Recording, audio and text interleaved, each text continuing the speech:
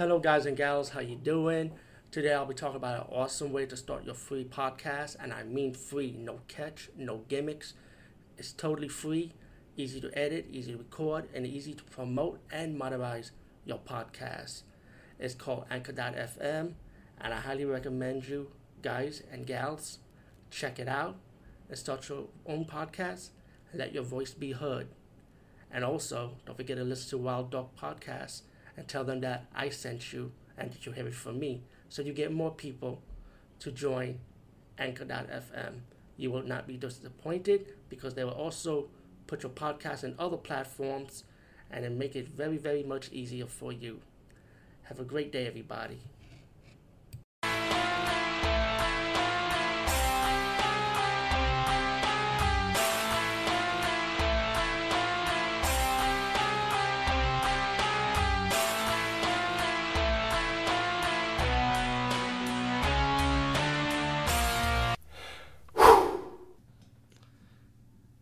Hey guys and gals, what's up?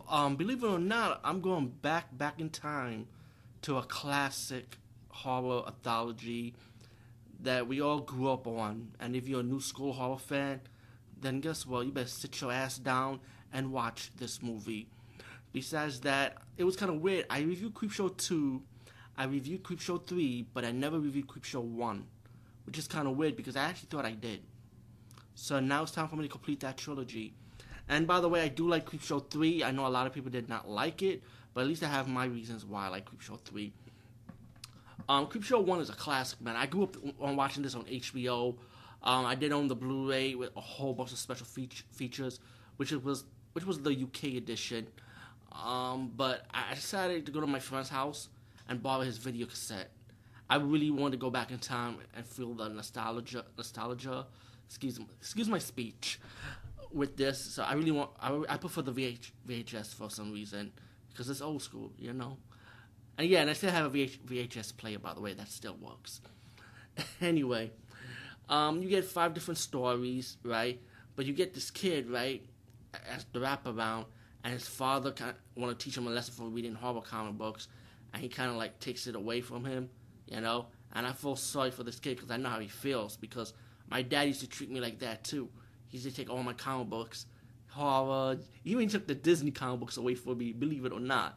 And I have all this superhero stuff, you know, just like that kid's room. So I can relate to that kid. And the kid got pissed off, you know, and then he wished his father rot in hell. And, you know, you say things you don't mean, but this kid means it. And then suddenly he saw the ghoul, you know, by the window.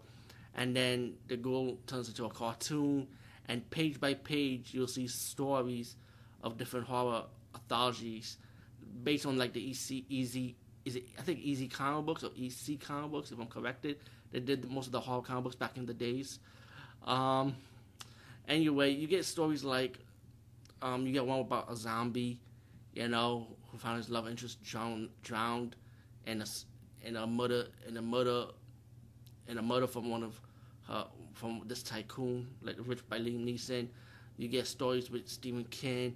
He comes across a meteorite that kind of turned him into a plant, you know. You get stories like the first story, which is everybody's favorite, Father's Day, about this zombie that comes back from the grave for revenge, you know, and he wants his cake. You know, it's not a spoiler because this is an old movie. Everybody knows this, man.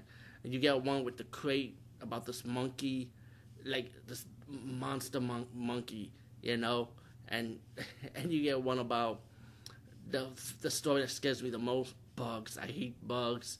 So yeah, if you're not a fan of bugs, especially roaches, this segment you might want to close your eyes on. But this is like, I'm not a fan of cockroach horror movies because, like I said, I'm scared of that shit. But this was the first movie with that kind of segment or with that type of horror that I actually sit through and watch, believe it or not. I don't know how I handle it, but I did. Went through it. Oh, man. But every segment of that horror is good acting, believe it or not. The comedy on this comedy horror also went well, too. Perfection in each segment, you know. Special effects, great. You know, the score for this was wonderfully well done, you know. And, of course, the wraparound to end the story with the kid and what the girl did to his father was another cool wraparound.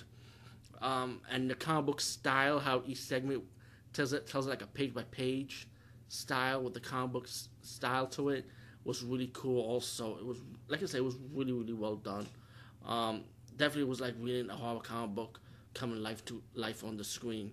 CreepShow 1, highly recommended, man. Especially if you want to go back in time and rewatch all 3 CreepShow movies, which I enjoyed all 3 of them, but I think part 1 mostly stands out because the comic book style went so well and very well executed. Anyway, peace, guys, and see you later.